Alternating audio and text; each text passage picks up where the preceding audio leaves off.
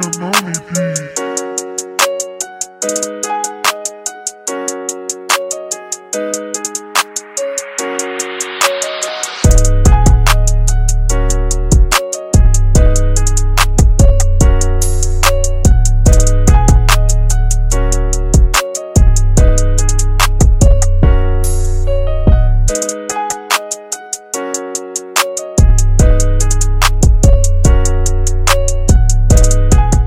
What's up, everyone? My name is Ethan Delves, and this is the What's the Res podcast. Today, we're going to be doing a bonus episode with our guest, Patrick. He's 15 years old, and he runs a philosophy meme page on Instagram.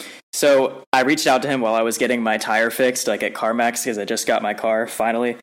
And we just struck up a conversation in the DM talking about philosophy, and I invited him on the show because he has some really cool thoughts to share. So, Patrick, thank you so much for coming on the show. Hi. Okay, so what made you want to start a philosophy meme page? Because I've read some of your content and it's absolutely hilarious. Like some of the things you put out there, like it's definitely one of my favorite Instagram pages. So what made you so interested in doing that? Well, I kind of just posted memes on my private account, and then I figured that I might be able to post on a public account and just get popular, I guess. Okay, so you're 15 and already interested in a ton of philosophy. So I definitely don't know a lot of 15-year-olds like that. So is there a reason you like philosophy so much? I've kind of just always liked questions, I guess. Like big questions? Yeah. Yeah. Do you have like a favorite philosopher? I like Hume, but I also like Diogenes because he's just funny. Yeah. Why do you like him so much? What, Hume? Yeah.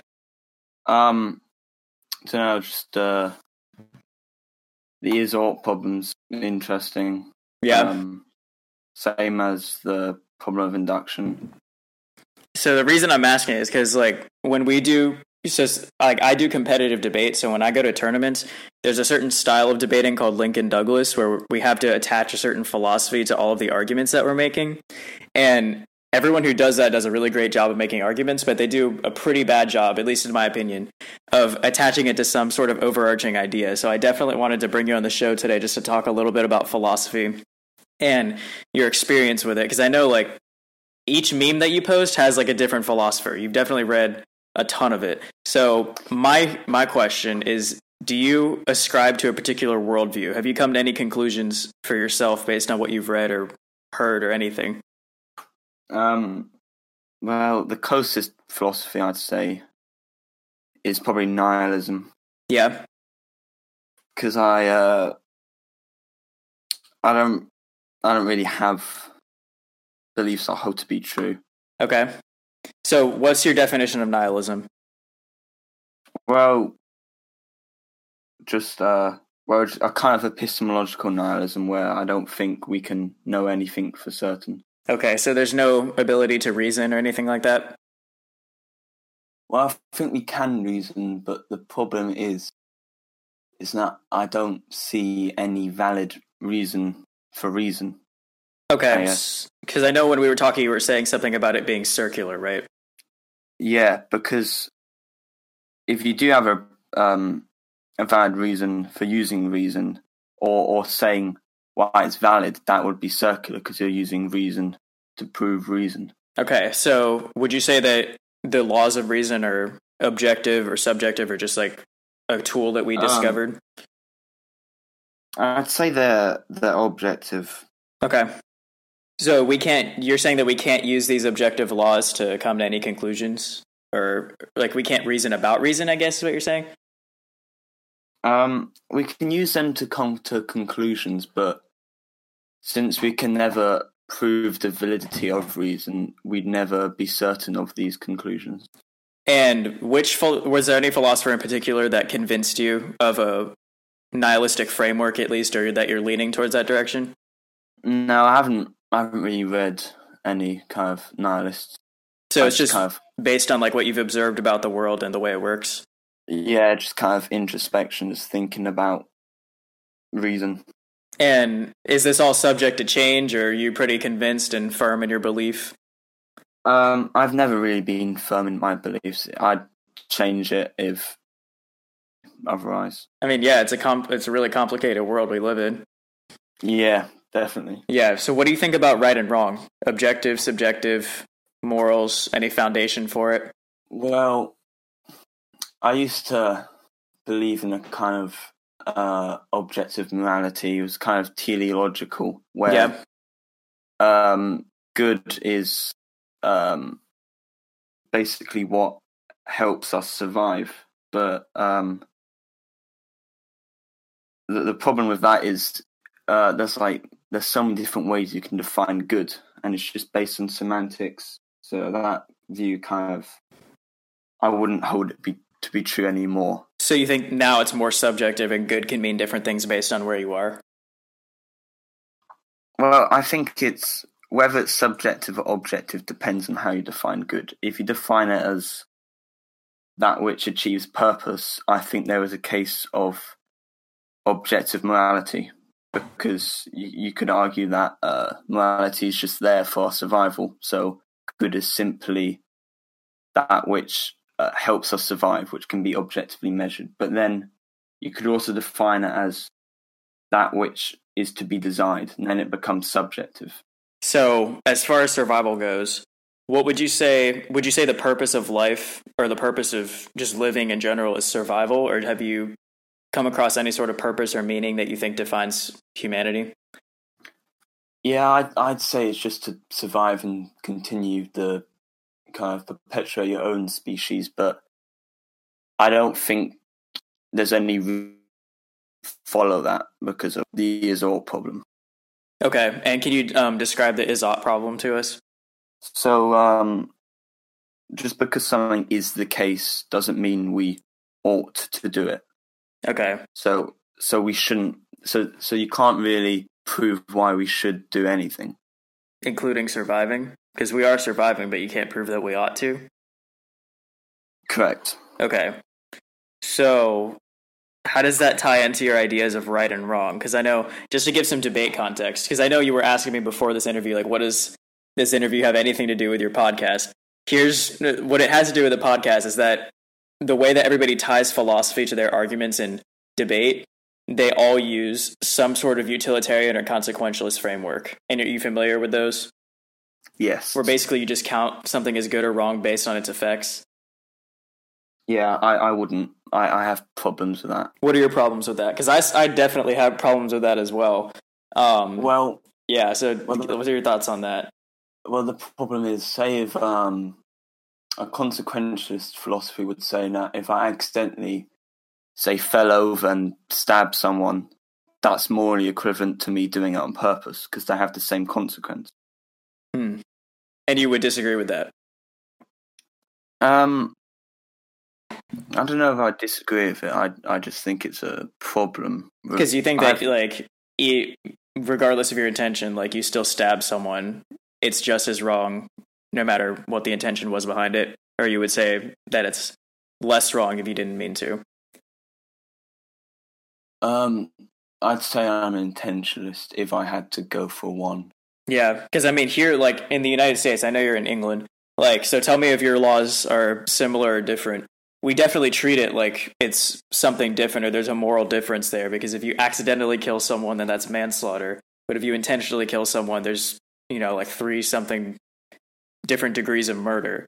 So it seems like society doesn't necessarily operate off of a consequentialist framework. Would you agree? Yeah, I would agree, because even if if there was a plane crash, people treat it very differently to if someone hijacked a plane and intentionally crashed it. Yeah. So what would you say, is there any other way to weigh right and wrong besides a consequentialist framework for the purpose of making an argument? Well, an intentionalist framework. And could you describe that? Well, you just you evaluate moral judgment based on the intent behind it. Okay. So if someone was drowning and then I save them for money, like to get paid, versus I save them out of the goodwill of my heart, those would be morally unequal or unequal? Yeah, because you could argue that if you look at it in the big picture, society is better if people act for good's sake rather than for money. Okay, and why is that? Just because I know like a consequentialist framework would say either way you saved someone, so you did something right, but that just doesn't feel right. You know what I mean? Yeah. Well, the problem is science everyone who saves someone's life. Can you say that one more time? Sorry. If someone's gonna have to pay for like a reward for everyone who saved someone's life, it's better if there isn't someone who has to pay them. Okay. And what do you think about? So you say that there's the meaning of life is survival. Am I correct in saying that? As far as we know. Yeah, I'd say so. If the meaning of life is survival, then why do we do things that don't necessarily go towards that goal? Because I know, we spend like tons of time, in school and doing other things and educating ourselves and like mulling over these ideas. I mean, I could go down like a massive list that don't necessarily seem to relate to survival, just eating, drinking, and reproducing and carrying on our genetics. So why do you think all of these other things, these accidental concepts come into life if survival is the only goal? Well, I think it's survival is the only go through evolution, but evolution isn't perfect, and we've certain things which were originally intended for survival aren't now. For example, way back when we were hunters and gatherers, like high sugar foods would be very good for us to give us energy, but now not so much. They cause health issues. So you do believe in evolution, and that evolution is how we got to where we are today? Yeah. So probably. Evolution as an entire sort of concept, or is there like a limit to it? Like I know some people, natural selection is like a scientifically proven concept, So you would go all the way and say, like, evolution is how humans got to where they are today. Yeah, well, I wouldn't say for certain, but... Okay, yeah, obviously, yeah. Would you say, are you a believer in the Big Bang? Yeah, seems plausible. So why is that convincing to you? Well, it basically just comes from the fact that the universe is expanding. So if you go back in time, it becomes closer together, and to the point where it was just a singularity, this infinitely dense point from which everything expanded from. Okay. So and it doesn't necessarily say where this point came from. It just says it was this point, and then it evolved into the universe. It could have existed forever. Okay. And you would say that nothing would have created this point, but this point was just always there, no beginning and no end, until I guess the end of the universe. Well, I don't know what came before. Could have been another universe. Okay. I'd hesitate to say it was God. You could value whatever started the Big Bang as a God, but okay. I don't think that there's much of an argument for saying it's some conscious being that did it. So for the time being, you're leaning towards atheism as a worldview? Yeah. Okay. I'd say so. And I know we were joking about this before, where the least convincing argument for God would be the ontological argument. Yeah. Do you know who made that argument? Because we were just talking about it. Yeah. I'm completely with you there. I think that is like the most ridiculous argument I've probably ever heard. And he got famous for it. So yeah, Descartes used it, and then and Aquinas used it as well. Yeah. Would you say if you could pick any of the different arguments for God, even though you don't believe in him, or whatever sort of essence that we would describe God as, What would be the most convincing one to you? Well, I'd say the kind of the unmoved mover argument. Yeah, from Aristotle. Yeah. I don't think it can prove like a Abrahamic God, but it can prove a deistic God, something which we can appreciate and value as a higher being. So you would say infinite regression is not possible? No, I don't think it is, because then there'd always be another event and another event. You'd never reach now. So what's so unconvincing about the idea of there being a God in the first place to you?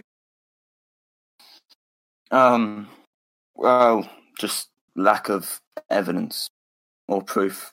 Okay. So as far as the evidence goes, how do you, I guess this is dealing more with epistemology here. How do you think we gain knowledge about the world to go off of? Because you were just talking about reason and how it's circular. So what can we really know for sure? I don't think we can know anything for sure. So not even like an empiricist sort of thing where we can trust our senses?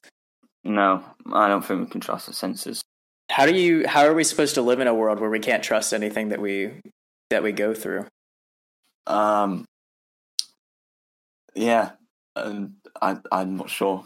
So would you say, or do you think that we're maybe part of like a computer simulation or some sort of like alternate reality or something like that? We could be. I wouldn't say we're in one. Okay, so what do you think we're in? I don't know. I do think that there is a case in science that we don't actually see reality. We see something that we've been naturally selected to see. That's interesting. And can you go into that a little bit further? So there might be certain objects that if we look at in a certain way, they can be more useful to us, even if that perception of it doesn't reflect how the object actually looks. Do you have an example? Well, I was reading about it, and it was saying that it was kind of a hypothetical where there's a world where the oxygen level constantly changes, and it's saying that species may evolve to see a low oxygen level as red to avoid it, and then a high oxygen level as green to know that it's safe to go out. So does that change the fact that the oxygen level is a objective measure in and of itself, and that our perception of it may be different, but it still exists? Yeah, I'd wager to say that it still exists objectively. So there is an objective world, and then we perceive it through a subjective lens. Yeah, I mean, I'm not sure. This is just kind of speculation. I know that's what the philosophy or the system of ideas called personalism kind of deals with, is that there's an objective reality and there's subjective experiences through that. Mm-hmm. But would you say... Go ahead. I was about to say that I kind of agree with Immanuel Kant's metaphysics. Yeah. What particularly do you agree with? Well, he said matter exists, but we can't know anything for sure about it because it exists beyond our perception. And then he said space and time are created through our perception. And I think it's not just space and time that are created through our perception. I think almost everything we see are created through our perception. I've read this book by Werner Heisenberg, and he advocates for something similar. He says that particles and waves in physics don't objectively exist. They're just created through our perception. And what is more convincing about that idea than the idea that our senses are reliable? Because we certainly act like they are. Like we go throughout our lives and survive and go to whatever end we're oriented towards acting as if our senses are reliable. So why Why do we act that way if they're not? Because we have no other choice. Yeah, or just because when you're going through day-to-day life, you don't go through it with a massively skeptical mind. You just kind of do it. Just drink the Kool-Aid. Yeah. So you go as far as not trusting your senses. Do you ever just have these moments throughout your day where you're just looking at something thinking that it's probably not real? No, I don't actually, but I sometimes go through moments saying that, like, everything we see, we don't really question it because we have to assume it. Yeah. In order to get anywhere. Yeah. Okay. But I also believe that there's no reason why we should get anywhere as well. What do you think about math? Do you think math is like discovered or just another tool created by us? Yeah. You think it's a tool? I don't think. I think that's a very good question. I probably wager to say that the reason why maths appears so inherent in nature is because that is how you perceive it. It may not be the case that things outside our perception operate mathematically.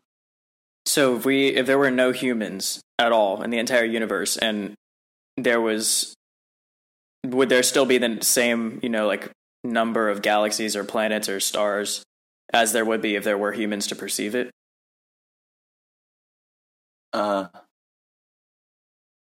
I'm not sure. I think that the world without perception would be unrecognizable. That kind of makes sense, because like recognizability is a human trait or a human attribution to something else. Yeah.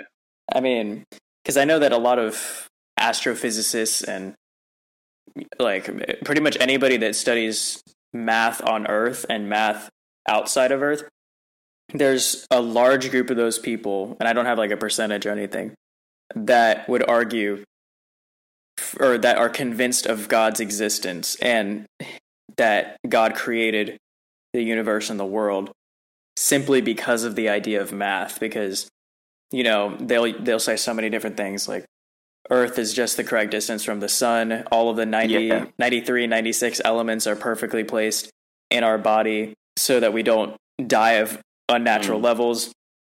I mean, Earth is perfectly placed between two of the spiral arms of the Milky Way galaxy so that we're able to observe the rest of the universe. And there's so many different rabbit holes you could go down for that argument, and I find it pretty compelling. So what would you say to somebody who made that argument for the existence of a god or gods? I wouldn't find that compelling, because in order to be able to ask the question, is there a god, the universe must be suited for our survival. Why is that? Because otherwise we wouldn't exist. If the God didn't create us. No, I mean, like, our existence is predicated on the fact that the universe is fine-tuned for life. Yeah. So then people would think that's because a God exists. Or some people do. It's called the anthropic principle, and that states that in order to ask or the question why the universe is fine-tuned for life, it has to be originally. So, of course it is. I think I'm following. We wouldn't exist in it.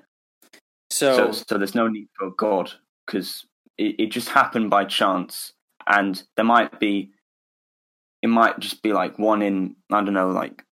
It's like, I saw a video about it. It's like if you rolled a die 1 followed by 10 trillion zeros times, that's your probability. Yeah. And you might say, oh, that's really unlikely that we're in that universe. But of course we're in that universe, because we wouldn't exist in the other ones. So there would be no life. You find that probability more convincing than a creation framework where we were created by some sort of intelligent being. Yes, because we can only be aware of the possibilities where we can survive. So you wouldn't say that that same awareness would exist in a world where we were created by an intelligent being? It would exist, yes. So it's possible. Yeah, of course an intelligent being is possible, but I wouldn't say that's sufficient evidence to believe in it. Okay. What if you paired it with some more evidence from a couple of different areas? I know a lot of people use the argument for objective morality, and then they'll all run to Hitler and try to show why it's wrong. I'm sure someone's done that to you before. Am I right? Well, I've thought about it myself. Yeah. Yeah. So you would say, or would you say that atrocious acts, like not necessarily that one, or you could include that one, are objectively wrong or just subjective based on our perception? I don't think it matters if it's objective or subjective because of the is-ought problem. Because there's no reason why we ought to pursue good, whether it's objective or subjective. Shouldn't we pursue good for the purpose of survival under the framework we were talking about before? Or what helps us survive could be considered good? Yeah, well, it can be considered good, but it's not objectively good. So if nothing of that sort matters, then why would survival be considered a purpose? Because it is why we exist. Because we by evolution. So what's the purpose of survival? There isn't one. I'd say, just came about by chance. So I know this is like a really terribly dark question, but then why survive at all? Yeah. I'd say it's just as arbitrary to kill yourself as it is to continue on living, so may as well. So, I mean, because a lot of is this the same idea that we were talking about earlier, where everyone has to assume some sort of mindset, like trusting the senses and all of these sorts of things, so that we can achieve this goal of survival without focusing on the arbitrariness of doing it or not doing it? I don't think we have to assume it. It's just, it is assumed. Just naturally. It's the natural tendency of human beings to assume that sort of thing. Yeah. Because without it, we would just all be like a 50-50 survive or don't survive. Yeah. Okay. And so kind of going back to the idea of reason, would you say that reason, even if it's circular, is just a natural tendency of human beings? Like to reason through things? Or attempt to?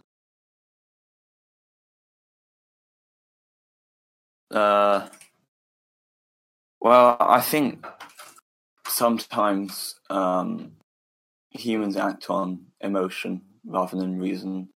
Okay. I mean, which makes sense. Like, we see that pretty much all the time. What I want to know is if there are, because I know we agreed earlier that there are objective laws of reason. If there are objective laws of reason, why is it dangerous, or why is it not valid to assume that we can use reason to reach other conclusions? Because there's no reason why there's no proof as to why reason is valid. There's no proof as to why these objective laws of reason are valid. What do you mean by valid? Just like that they work? Yeah, are true, are accurate. I mean, but even in saying that, you're using the objective laws of reason to make that case, yes. Which is why it's circular. Yeah. And why is that not necessarily dependable, though? I mean, it seems pretty dependable to me. I could just be not looking at it at a deep enough level, but I find that pretty convincing. That reason is an objective tool that we can use to learn more things about the world. But then I guess that plays into the idea of trusting senses, right? Yeah, and I guess it could go. You could even use a form of induction to say that just because it has been in the past a useful tool doesn't mean it will continue to be in the future.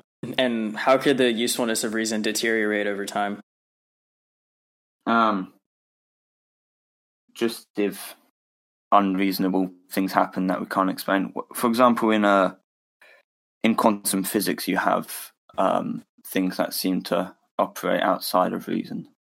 So would you say that unreasonability is just the absence of reason? Because like if we see something as unreasonable, we must have some reasonable thing to compare it to reach that conclusion, right? Yeah, or just something which contradicts reason. But those laws of reason would still be just as prevalent because they would have to contradict the laws of reason for us to see them as or see something as unreasonable. Yeah, but just because they exist, I wouldn't say that's evidence of their validity. Okay.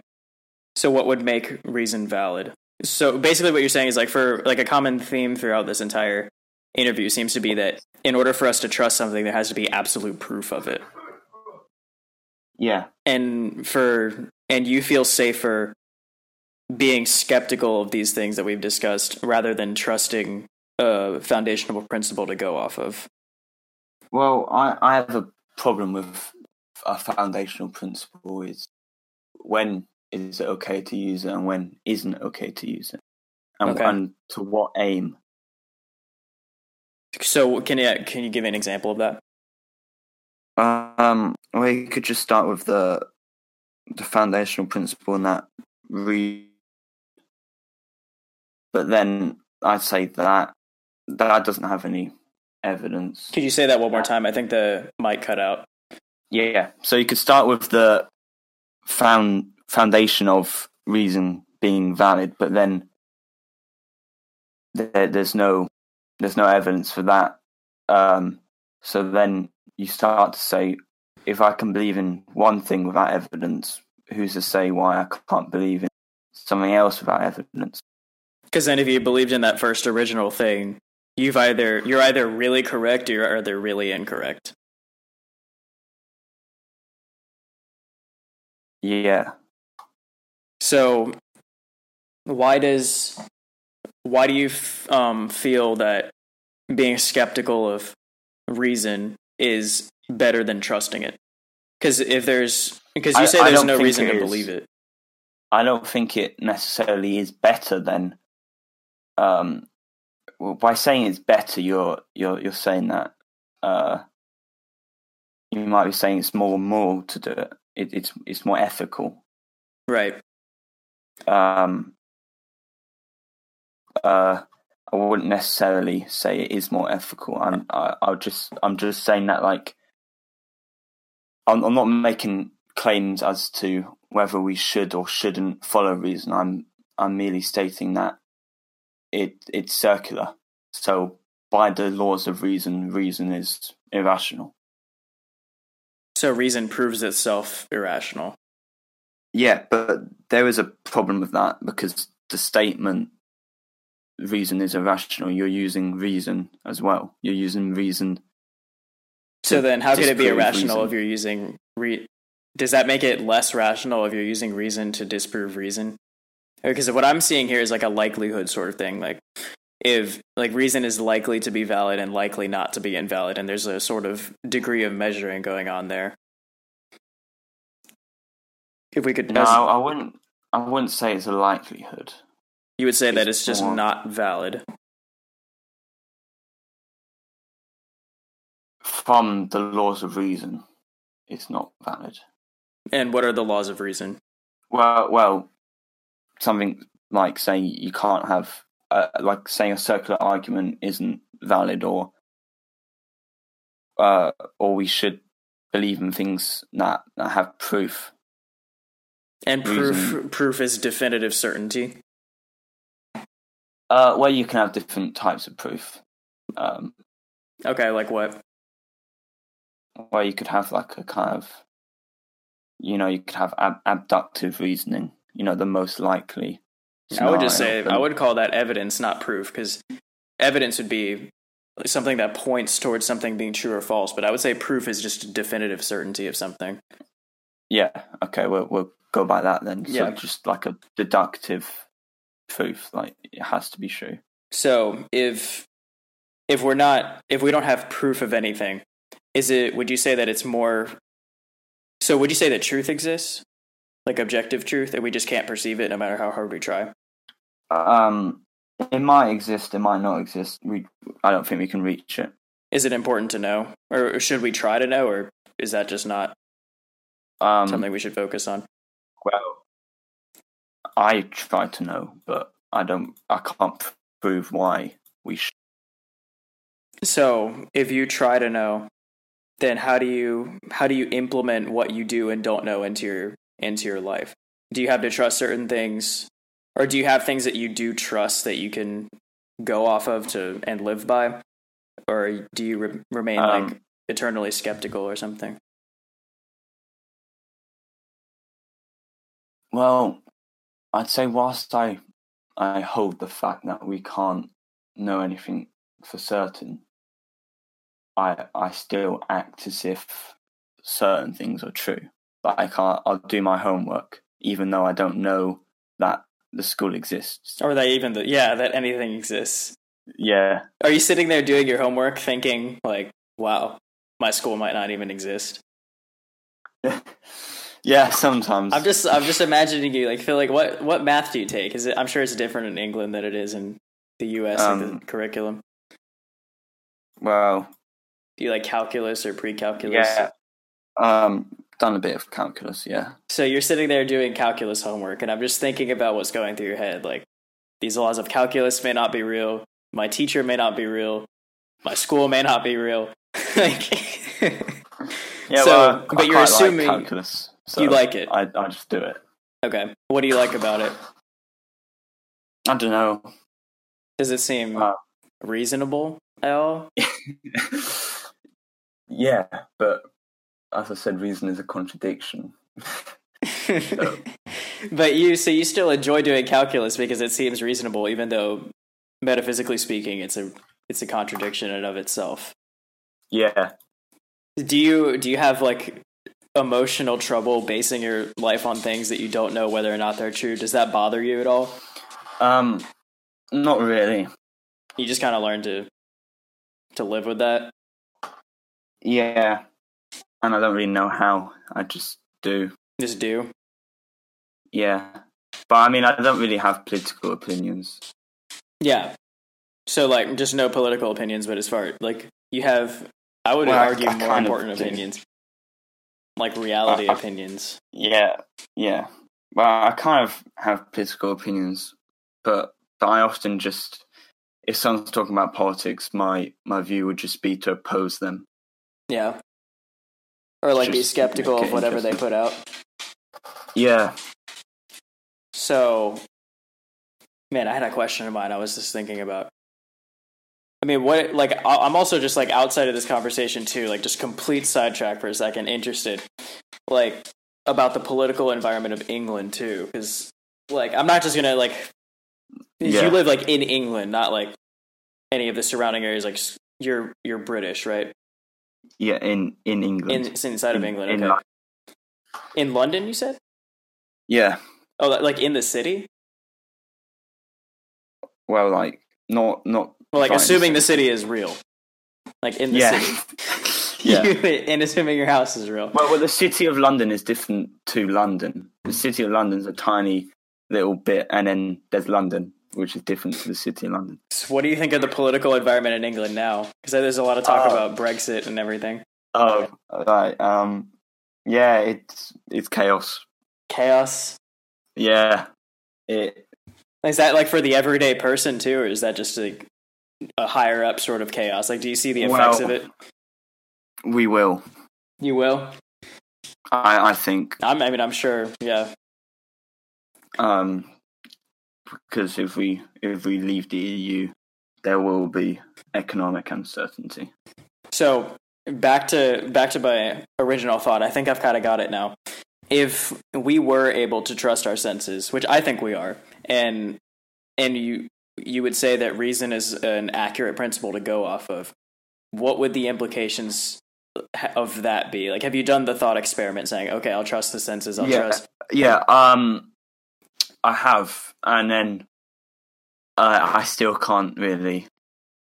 I'm still uncertain of things, and I still can't build an ethical framework Based on reality, like, and how senses are. Would you say, if you could trust the senses, would you go as far to say that we're past an empiricist mindset where we can trust that maybe there's more than just the senses, like a consciousness maybe, or like something like that?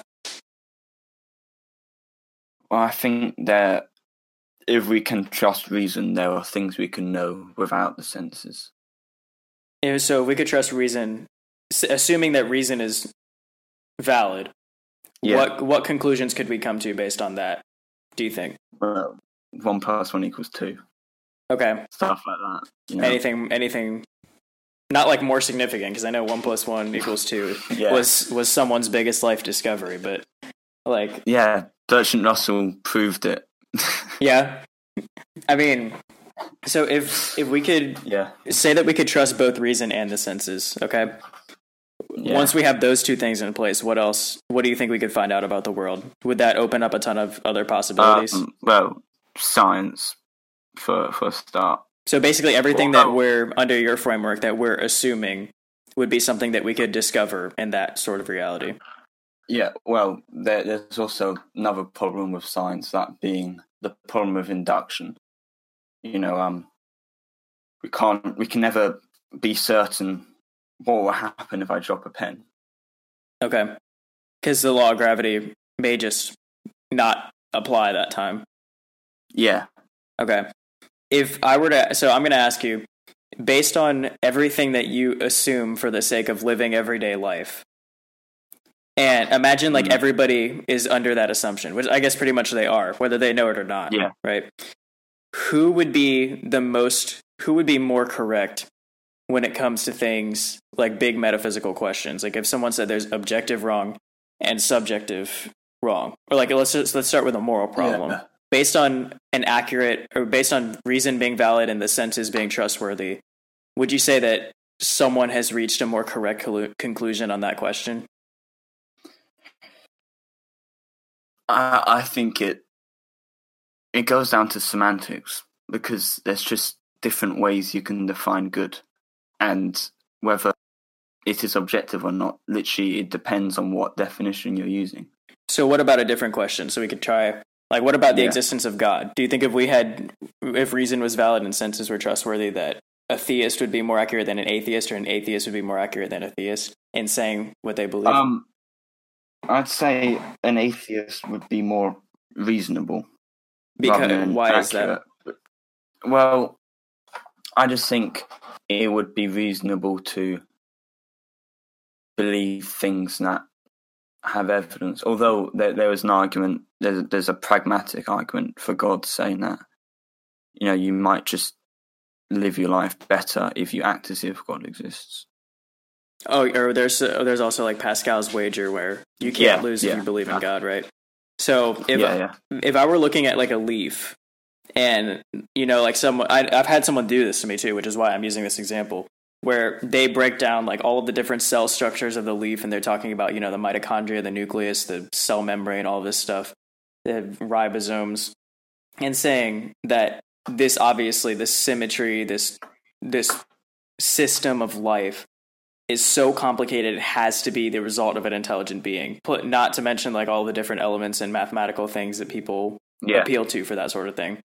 Why would you say an atheist is more believable by saying, well, first of all, do you think that the atheists hold a worldview that's centered around a random probability, and that we got lucky with this probability?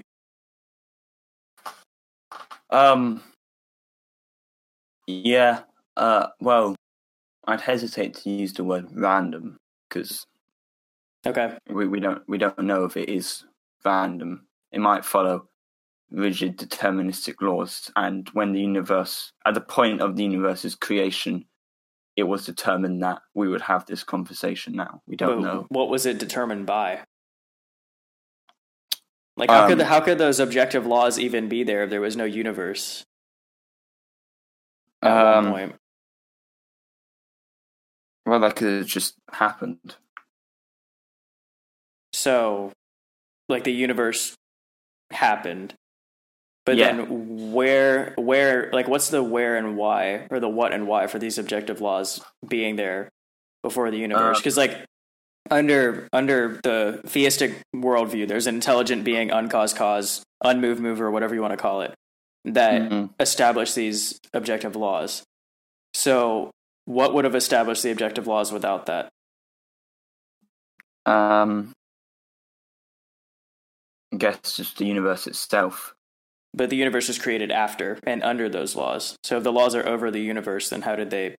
Well, yeah, that's a good point. I'm sure I haven't I'm not ontologically proving God to you right now, but it's a good question. No, well, I have thought about it before. I think that I think that it is possible that, I know I spoke against infinite regression, but that just the initial singularity in the universe began as, that could have just existed forever. Because there is no time in a singularity, time stops. So and you're saying that singularity just is a infinitely dense particle. Is that what? Yeah. Okay. Well, in inverted commas, infinitely dense. Okay. Because that's just because our current theories can't calculate the density. So would you say, where would the the laws that acted upon the universe after it's the beginning of its development? So would you say that there is order in the universe and that this order has created it or shaped it into what it is today?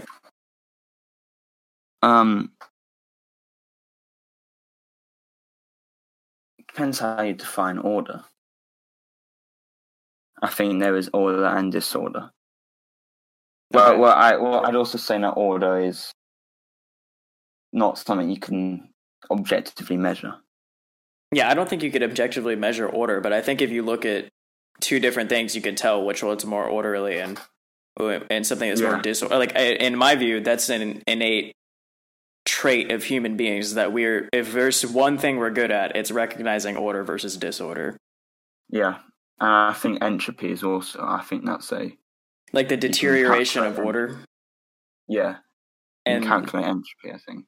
So if the universe was created, or I guess happened arbitrarily, but there's still, then why does order exist in the universe? And why do things seem to go in different, or develop in different patterns of order?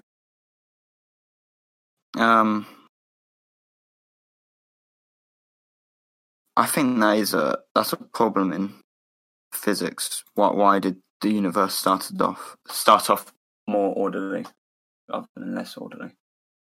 So that we can't know for sure, kind of thing.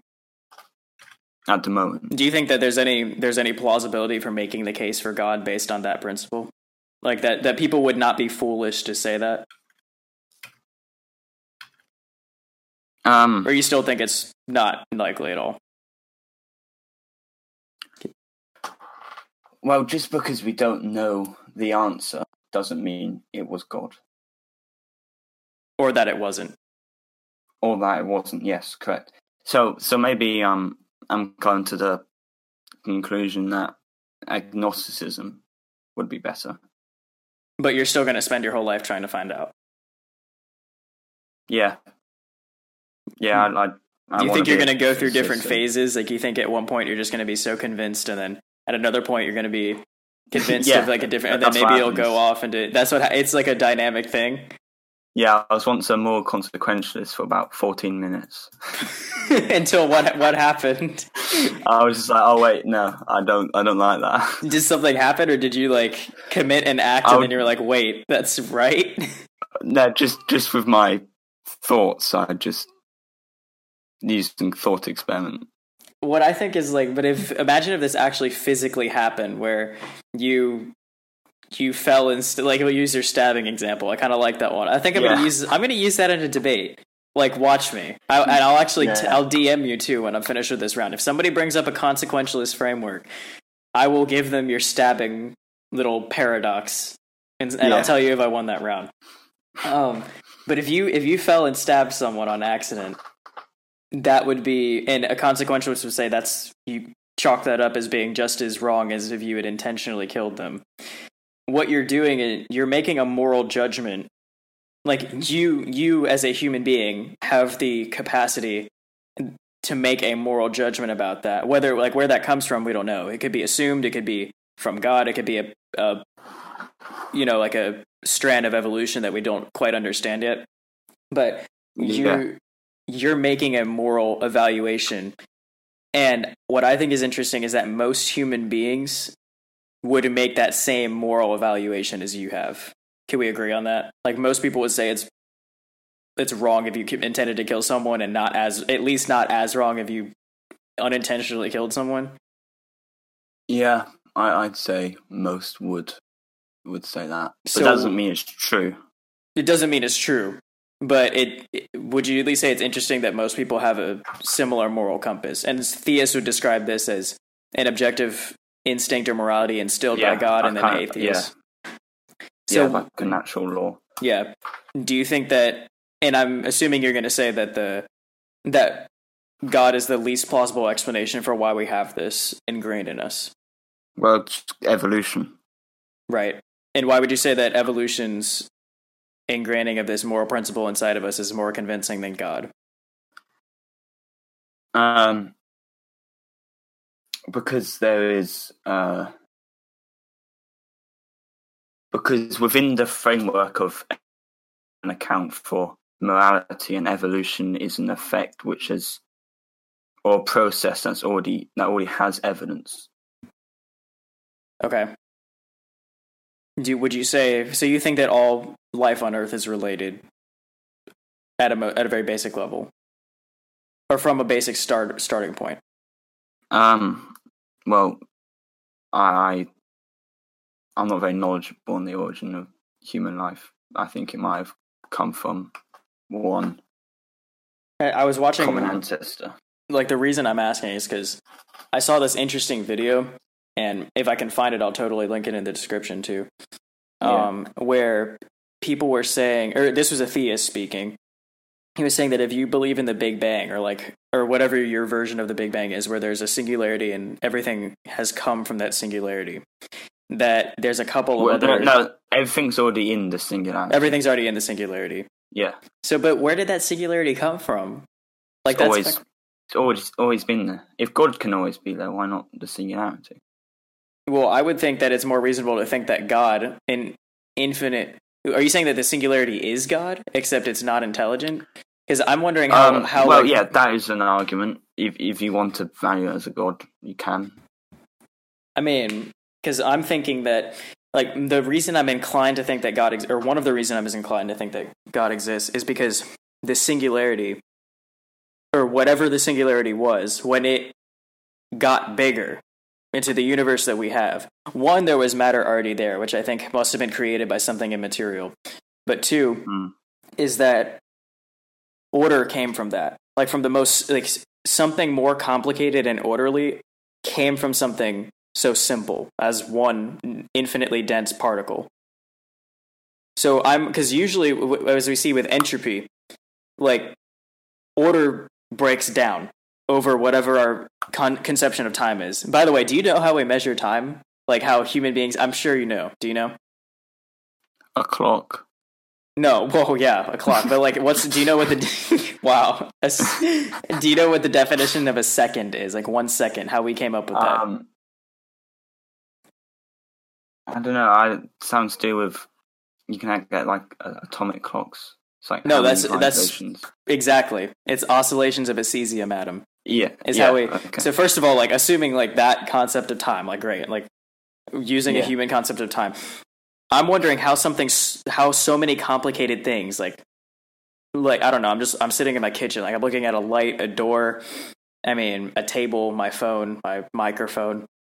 How so many complicated structures, like atomic structures, elemental structures, could have evolved from something less complicated. Like, that seems to go against everything that entropy would describe. Am I right in saying that? So, yeah. I don't even know what question to ask from that. Just say something to that. When I say I'm an atheist, I wouldn't say I'm not like a Richard Dawkins. I don't believe in God. I'm more like an agnostic. So you're saying that you're safer, or you feel more confident saying you don't know what's going on than I know exactly what's going on. There's no God here. Yeah, but the fact that I don't believe in God, and that's not like me saying he doesn't exist. It's me saying I don't believe in him. And so, but you said earlier that you're going to try to find out what's true. Yes. If you assuming reason to be true and our senses to be trusted. But why are you assuming those two things if you think they're not to be trusted? Like, don't you at some point have to believe in them in order to come to? Because then nothing that you ever come to will be true. So are you just going to try to debate yourself and convince yourself that they're true and try to live like that? Well, I'm going to act as if they are true because otherwise it's boring. But then you'll probably come to some sort of conclusion, and then you're going to be like, wait, this doesn't even matter, and it's not true. Is that like an infinite sort of paradox that you're going to be encapsulated in? Yeah. I need to get Josh on here, man. I need to get Josh on here. He would totally, he would know what to say. I'm sitting here look, you've read so much more philosophy than I have. I'm 17 and you're 15. And I don't know if I have. I think your memes would say otherwise, because those things are objectively hilarious. Did you see the last one? Yes, I'm actually going to pull it up right now so I can look at it again. Because I got my phone with me. But yeah, so your memes are fun. I don't even know where I'm going with this. But do you think you'll ever be... That is an objective truth. That's an objective truth. My memes are funny, yeah.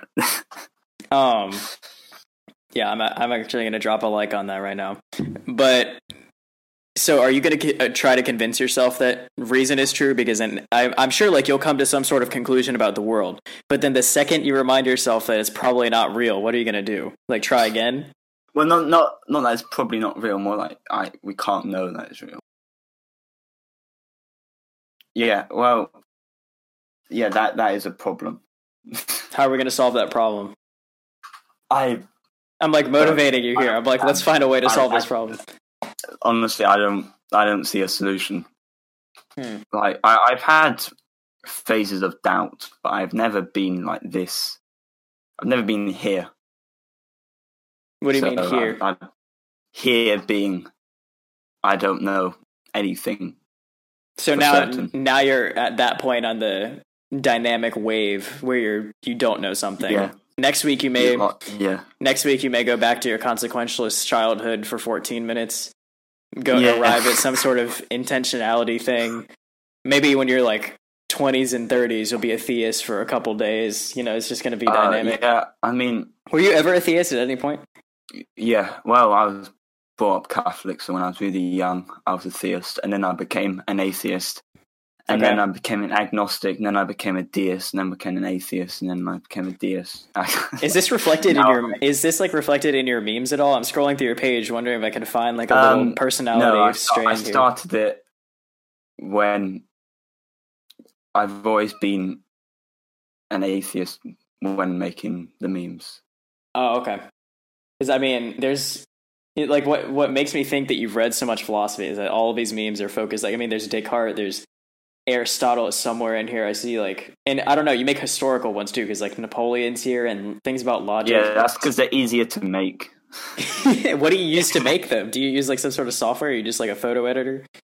My friend actually makes most of them. He's the memer. I'm more the knowledge. You have the content for them, what to put. And then he puts them together. If any of you, our listeners, are interested in this meme page, it's called memes.philosophy. It's memes.philosophy. If you know anything about philosophy, very creative. Very creative name. I actually sent Josh one of these. It was the one with Barney in it, where it says, when your intellectual contemporary says that a man is a featherless biped, so to debunk him, you run into his class with a plucked chicken. He loved that one. And I love that. It's probably my favorite one. Yeah, that's brilliant.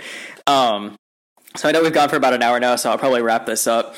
And if you ever talk to Josh at some point, this conversation is going to be much less me asking things and trying to figure things out, because even for myself, I'm trying to figure things out too. And I don't even know what kind of dynamic wave I'll get on in the future. But I would be interested to see what he would say to some things like this too. But for any of you listening, if you want to check out Patrick's meme page, is memes.philosophy. If you have any questions or comments, which I sure hope that you do, because this was a crazy, interesting interview, you can email us at whatsttheres@gmail.com. That's WHATSTHERES@gmail.com.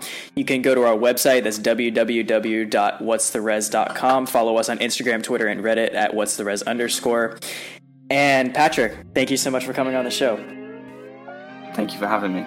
All right, and until next time, work hard, speak well, and seek the truth, if it exists.